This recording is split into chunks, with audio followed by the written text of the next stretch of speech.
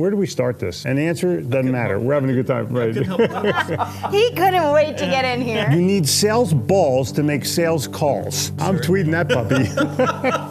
Okay.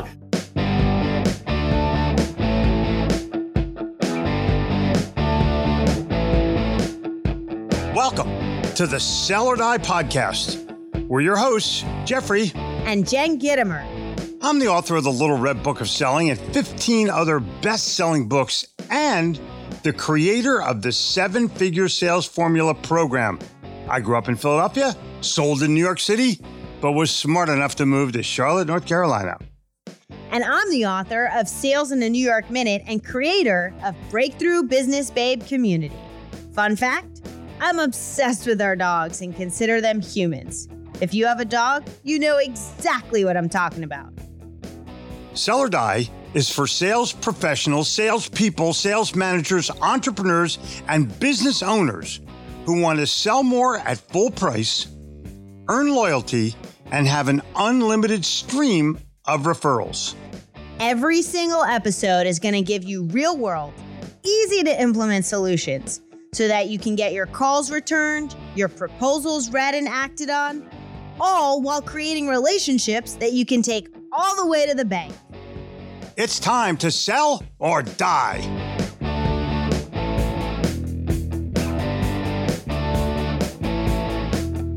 All right, die hard. At 22, Mary started with a Fortune 1000 payroll HR company at just $13 an hour in an admin role, but quickly acquired the skills and training required to advance into mid-market SaaS sales.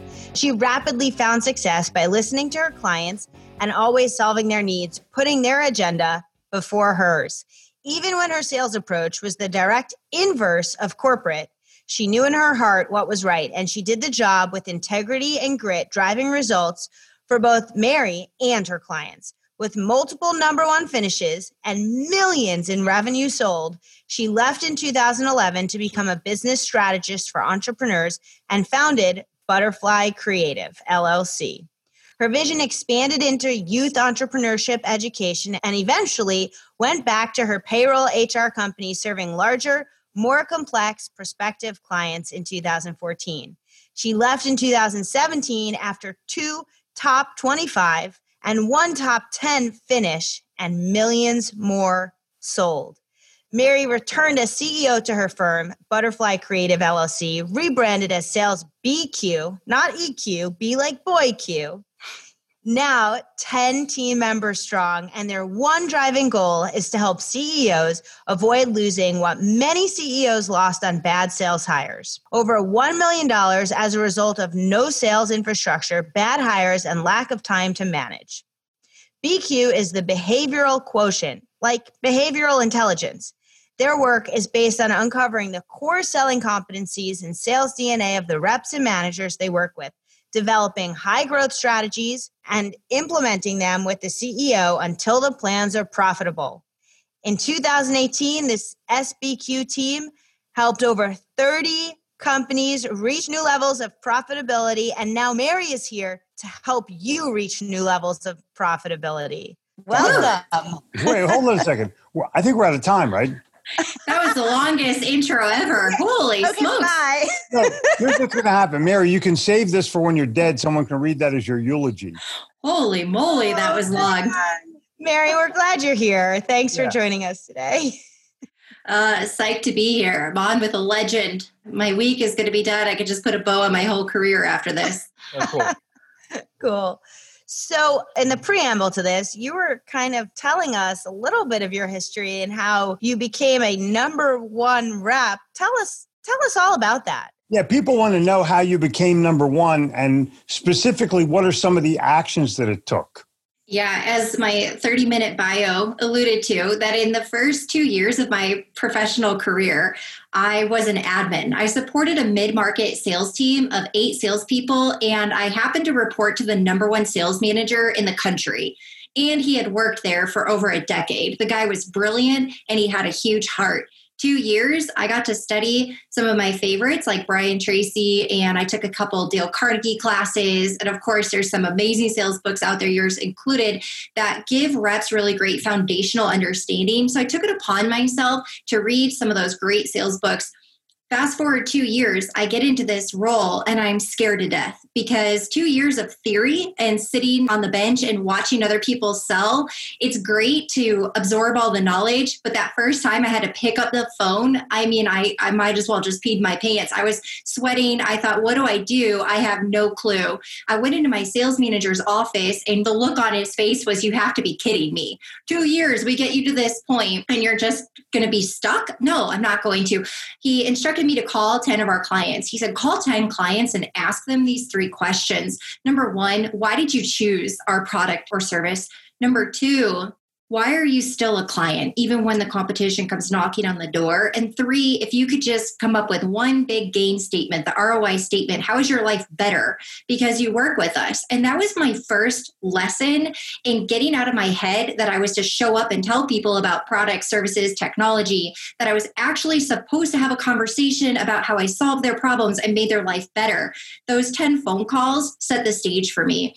When I started telemarketing and having sales meetings, I quickly realized that sales is uncomfortable and it felt like high pressure and I didn't like it. What I did like is being a complex problem solver. What's crazy is you hear so many people talk about that, right? How many people say, all the sales is solving problems, but yet you go on the sales meeting and then you listen to the rep throw up for 45 minutes talking about themselves. And as many sales trainers as it's going to take to say, don't do that, it still happens all the time. So for me, it was really built out of fear because the way I was conditioned growing up, I grew up in a pretty crazy household, some abuse and neglect and other things.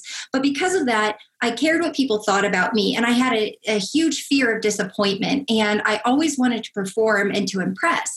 And what I learned in sales is that you can actually do that by solving people's problems and doing a really great job and doing right by them. And then they love you. And then they write you a check to make that happen. And then you get a cut of that check. And then you get awards and recognition. And holy cow, I fought for years trying to be recognized. And I was able to earn that through a high-performing sales career. Bottom line, I showed up differently than everybody on my team. I was hungry. I cared. I wanted to win. I was so competitive. And every day I was fueled by refreshing my dashboard on my screen to see where I was nationwide on the rankings. I wouldn't let anyone get close to me. And if somebody was inching close, I don't care how late I had to stay that night, making calls, sending emails, being on LinkedIn to get the job done. There's a component of that high-performing salesperson that we call BQ. That's the behavioral quotient. It's the get up and go. It's the execution. It's doing whatever it takes ethically to succeed. And I know that that is a common trait with high performing salespeople. Sales is fun. Sales is not a job. Sales is this thrill that you get to partake in and experience because you did all the right things to get the yes. And then that client loves you. For me, that's what drives me. Wow. Anything passionate about it? Yeah, I have no passion. And in fact, I've been instructed to have more enthusiasm when I do interviews. Yeah, like, okay, what? cool. So let me throw a couple of things at you. When you have these characteristics, and I'm going to share with you something, maybe now, maybe off the record. I interviewed the number one salesperson at Cintas.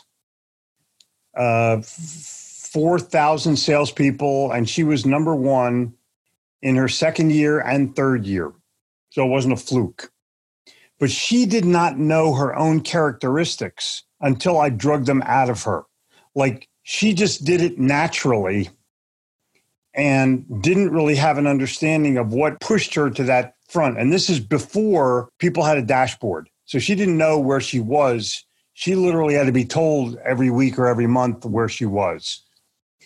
Now, when you hit number one out of a couple thousand people, it's an accomplishment. It's not luck. Well, you work your ass off to get lucky.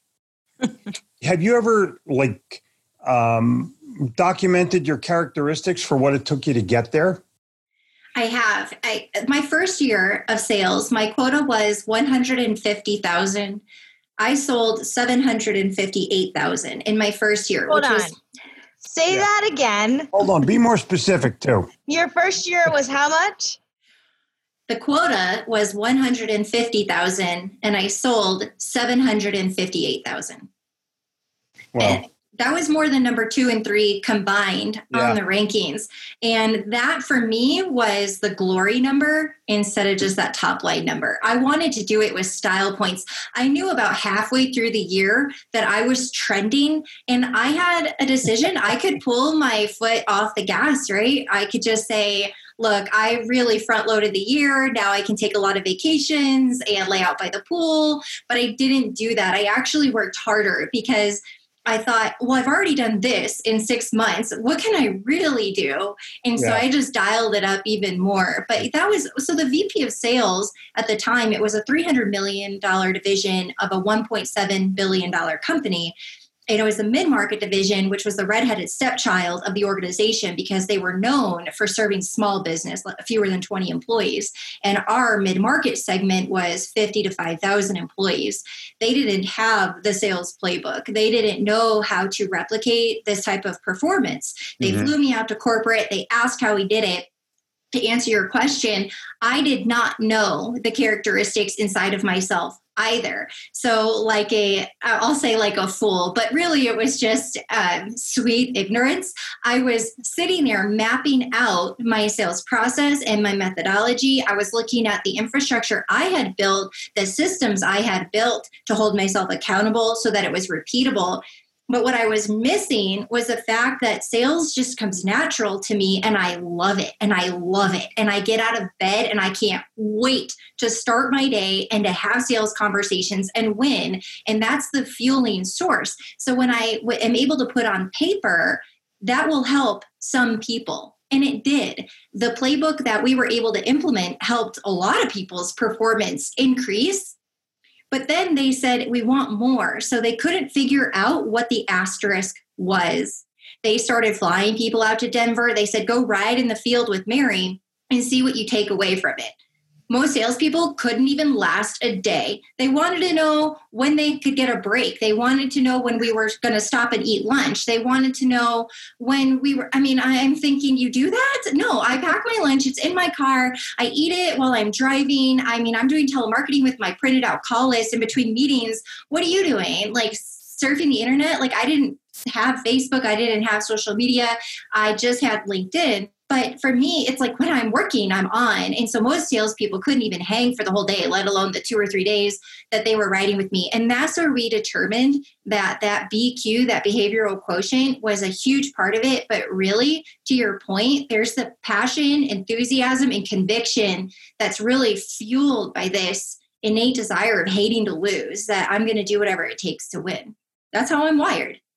And so obviously, in some of that, you're not able to transfer it. No. Now, I want to ask you a very specific question. Did you only love sales, or did you love sales for the company that you were working for and love the product as much as you loved your own passion? Good thought-provoking question here. Yeah, I never had a professional job before that one. It's the only thing I ever knew. So I was actually in love with selling payroll services. And I saw how it changed the lives of the people that I sold it to, how much more efficient they were, that it was a breath of fresh air. They were producing more, their profitability and productivity was better. And I had raving fans. And in fact, the reason why I left in 2011 is because the service model had changed, the technology had become extremely outdated, and the competition was absolutely crushing us. And it was almost, it was just very difficult. The tone of the sales conversations had changed, and I no longer believed that what I was selling was the right solution. I knew that there were better products and services, and that's why I left. So integrity had something to do with it as well. Yes. And I knew when I started to feel sick that I was getting money and my clients' lives were not good. Implementation was messy.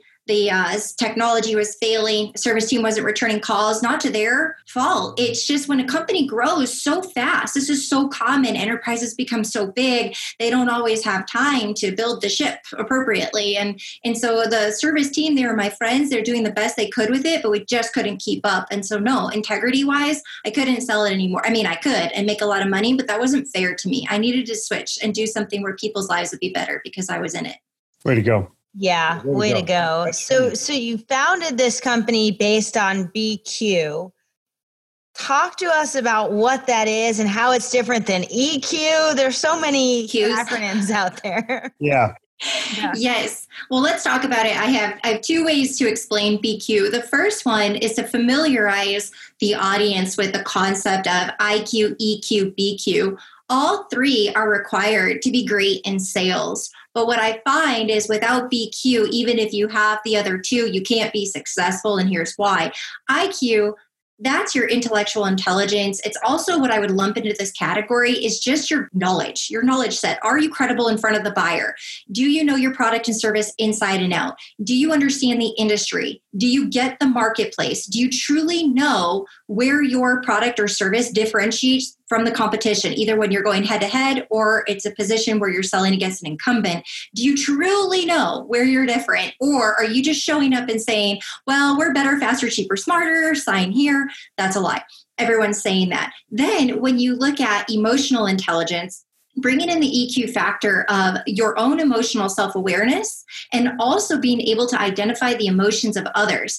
When people spend money, it's an emotional situation. When you are a great salesperson and you do great discovery, meaning your questions really identify pain points and problems, and you get your prospect to open up, that brings them into an emotional state. That's where the emotional buy-in happens in the sales conversation.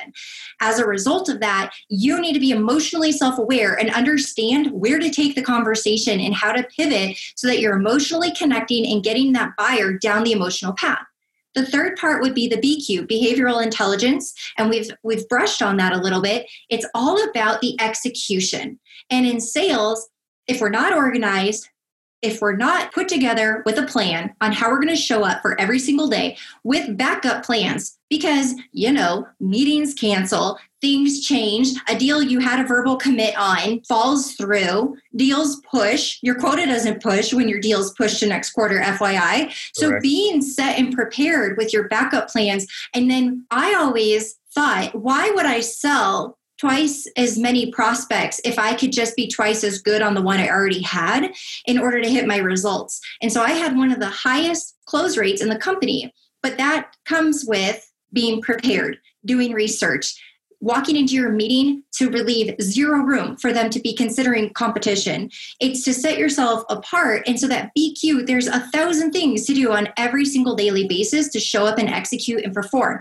So you can have great IQ and EQ, but if you don't have the BQ component, what are you doing? It's like a company who has a great product or service, but they can't market themselves. If nobody knows about it, no one's going to buy it. So it's a very similar setup here. So that's one way to look at BQ. We've seen it time and time again. Businesses are losing sales because of bad training. Think about it. Who loves the online training at their organization? Answer, just about no one. It's a hassle to create and distribute. It's often tedious to take, and that's because you have to cobble together authoring apps, learning management systems, and uneditable third-party content that looks like it's from the 1990s. And none of these work nicely together. So what do you do when you're an expert in sales, but not in training? You turn to Rise.com, the online training system that your sales team will love. Rise.com is an all-in-one system that makes online training easy to create, enjoyable to take, and simple to manage. Not only can you create, distribute, and analyze sales training easily in Rise.com, you also get tons of training content that's beautiful, well-researched, and enjoyable for learners. Help your team succeed with useful product guides, insightful marketing information, and a safe environment to practice real-world scenarios. Are you ready to train your sales team better? Start a free 30-day trial at Rise.com BQ.com/sell or die. In the BQ part of it, what role does your love and passion play in its successful execution? Yeah, perfect segue. The second way that we look at BQ, and this will answer your question, is if you can imagine a wheel for me right now. All right, and at the top, hold on. Is it round? Yes, that Okay. kind. All right, Yes, perfect. There are 4 sections of this wheel. At the top is how you think. That's your mental mindset. This is what is going to start fueling that BQ. So your mental mindset, when a fact or a piece of information comes into your mind, we as human beings, we tell ourselves a story about it. And that story that we tell ourselves will then trigger our emotional state. And that emotional state will dictate our actions. And then the actions, of course, yield performance. And those are the 4 areas: how you think, how you feel, how you act, and how you perform. When you look at somebody who naturally, like me, is a high optimist, full of passion and enthusiasm, I'm naturally in a high performance state. My emotional mechanisms within inside of me will automatically be triggered when I see a problem. I get excited about how I'm going to solve it and do something great with it. When something brings me down, I immediately turn it around. Or if a piece of information that necessarily isn't great, like I had a meeting cancel, when you look at the top of the BQ wheel, how you think. If a meeting cancels, that's data that enters your mind. You have an option on what story you're going to tell yourself, which will trigger your emotional state. I can say, oh, woe is me. My manager's going to be so mad. Now I'm not going to hit my quota. This sucks. This isn't my fault, right? We could go into the wrong direction, which will then dictate our actions because we're in a negative emotional state. For me, that's going to trigger me to say, well then, I am now in high gear to replace that meeting and figure out what revenue is replacing that, and I'm going to get on it. So my emotional state, all of a sudden I feel that numb, tingly excitement flooding my body of that fight or flight. Like, I got to get on it. I got to get it done. I'm going to win. I'm not going to lose. And that's my emotional state, which will then trigger my actions that yield then the performance. I think it's so interesting because like anything like that, customer cancels the meeting, it's just data. And then how we think about it and how we react to it is all from the context we give it and the interpretation we give it. It's emotional data. It's not just data. We make it emotional as human beings. It's not data without feeling, though. When you have that data in front of you, it triggers either oh shit or oh great. Yes. So it's emotion either way. But most people don't realize that they get to choose which emotion they're going to use with it. That's true. So Mary obviously chose the fuck it, I'm going to go get another one. 100% every time. I had deals that I lost in the 11th hour of implementation, meaning the deal was already won. The contract was signed. We're 2.5 months through implementation. We're in the 11th hour for a go live date, and it completely falls apart and doesn't run. Does that feel horrible? Yeah. Do I need a day to grieve that and probably like not get out of bed and be mad at the world? Sure. We need to process emotions. I'm not a robot. I have them, but it's my determination on what I'm going to do with that and my get up from that moment. How do I get back up? And then also, how do I learn from that? Because as much as I would love to have a big head and run around and say none of that was my fault and it was all operations, bottom line is there are always things that we could be doing better. And so it was dissecting the situation and learning what steps did I miss? What could I have done? And that process is so helpful, at least it was for me, because then I could consciously avoid things like that happening again in the future. Because when it sucks that bad and hurts that bad, I don't want to go through that again. And so I try to be better the next time around.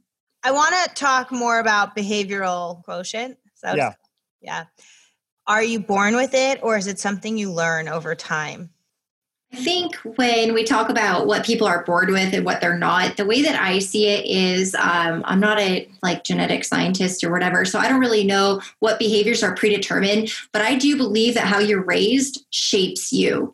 And what I have seen with my own upbringing is the survival mode that I learned for so many years. I carried that into a sales profession, and the two actually happen to go hand in hand. As long as you've got the good ethical backing behind it, I think that it really fueled the way that I have performed in a sales career.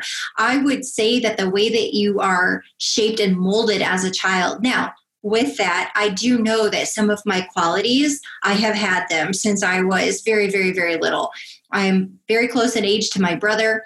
And as a child, I'm the baby of the family. I couldn't let him do things before me. And that means I had to ride my bike first. I had to learn how to pump my legs on the swing before him. If he built a masterpiece out of blocks and I didn't do it first, I had to knock it down so there was no evidence that he was good at what he did because I had to be the best. And I was always positioning myself against my brother. And so if I did something wrong, I strategically blamed him and I framed him to always get him in trouble. And so I think that I truly was born with this natural competitiveness, but I'm not sure how. Sound like it. I'm horrible. And now I have a 3.5-year-old son and he is just like my husband. And I thank Jesus every day for that because I could not raise a mini Mary. I'd lose it. So anyway, my son is like a heart of gold, just like my husband. But I look at how much of that was fostered and fueled also with my personality. Just tell me I can't and then watch me. That's what I love the most is that when people say I can't do it or I get pushed down or I'm underestimated, that's when I really flourish. And I think that was a product of how I was raised. Yeah, so it's a learned value over time. It is. And I also was supporting myself at 15 years old. And the value of earning money, I learned the hard way because I had zero and my life depended on it. And learning that at 15 years old, where my brain still developing, my common sense, the ability of who am I going to be in this world was being molded and shaped.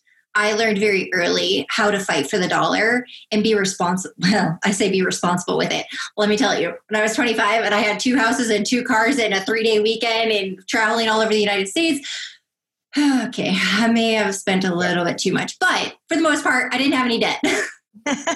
That's cool. That's awesome. Did you buy your properties in Denver? I did. Cool. Yeah, way to go. That's a big way to go. But I think that you can, you did it based on what you felt was right for you and what you felt was fair for you. You rewarded yourself. What's wrong with that? I did. And I think that's part of figuring out who you are in your 20s. And I had a lot of exploring during that time. And for me, just trying to identify who I was, because I had its identity through my professional work, because I worked 100 hours a week. That was my identity, and work hard, play hard. But then I started to realize there was a lot more to life than that. And I'm very thankful for the humbling experiences that pulled me into where I am now. Cool. But I enjoyed it. I liked working hard. I liked being number one. I liked having a lot of money. I liked buying cars and driving around with the top down and taking my girlfriends with me. I liked the status. And then thankfully in my 30s, I'm like, oh, wait, there's a lot more to life. And now I'm living a much more joyous life than I had previously. Cool. More fulfilled? Much. Yeah. So before we go, what would you say to someone who's trying to become number one, whether they own their own business and they want to figure out how to sell their heart out, or they're a salesperson on a huge team and want to be that number one person? My advice is what I told myself every day, and this may or may not work for people. Take it if you love it, leave it if you hate it. Just do right by the person that you're serving. That's it. When I removed my agenda and I put everyone else first, the numbers exploded in all the right ways. When my head was on straight of why was I doing this? Because the buyer, the prospect, they can sniff it out. They know what your perceived self-interest is. They can smell your agenda. And if you're going for you first, you'll always be up against this boom, boom, like hitting that ceiling because it's all about you. When I look at how I transitioned to that in my career and saying, I'm here to serve, solve people's problems, and I'm going to put forth every ounce of energy that I have to do this and do right by others, that's when the floodgates opened to success. And so when people hear that, just interpret it the way that it's meant to be heard for you, because I think that that'll cause some reflection to see where you might be trying to drive your own agenda and realizing if you do right by other people, you will be rewarded for that. But diehards, understand this. Mary spent years building herself first. That when she went out to serve other people, it wasn't a sacrificial serve. It was a conditioned serve that came from her heart, not from her greed. And that's a critical element in moving forward in any of these emotional quotients. I love the way that you said that, and it's 100% correct. It's removing the greed out of it. But trust me, I didn't work for free. I wasn't running a nonprofit. There's work that I do in my personal life where I serve for no return. Professionally, I am going to provide something of tremendous value, and I'm going to ask to be compensated for that work, because that is what I've signed up to do for a living with the product or service that I represent and I sell. But I've taken it upon myself in every sales profession that I've had to be knowledgeable and credible and to understand my buyers so that they get A+ service through the process, so that what they are assigning a dollar value to, I never have to discount, and I have a super high close rate to get there. So here's the deal, diehards. The value has to exceed the price, or you can't close as well as you can if the value exceeds the price. And Mary is value excessive. And the people obviously know that, and that's what causes that she can blame her success on her value proposition. I like that. Jenny, anything else? That's probably the only blame she'll ever have. Exactly. Because she seems to take responsibility for everything else in life. You've been a pretty damn good guest, Mary. Yeah, this was awesome. Thank you so much for joining us. Well, this is a dream come true. I didn't lie earlier. I'm now going to officially retire because I could cross this off of my list that I was on your show. Oh my God. Very cool. Cool. Thank you. Thank you so much for listening to Sell or Die. We hope that this episode has helped you transform the way you think, given you new ideas, and provided you a new perspective on the sales and business challenges that you face every day, so you can get out there and win the customer all the way to the bank. If you enjoyed this episode, please take a second to rate and review. Each review helps us help more people just like you make a difference in this world.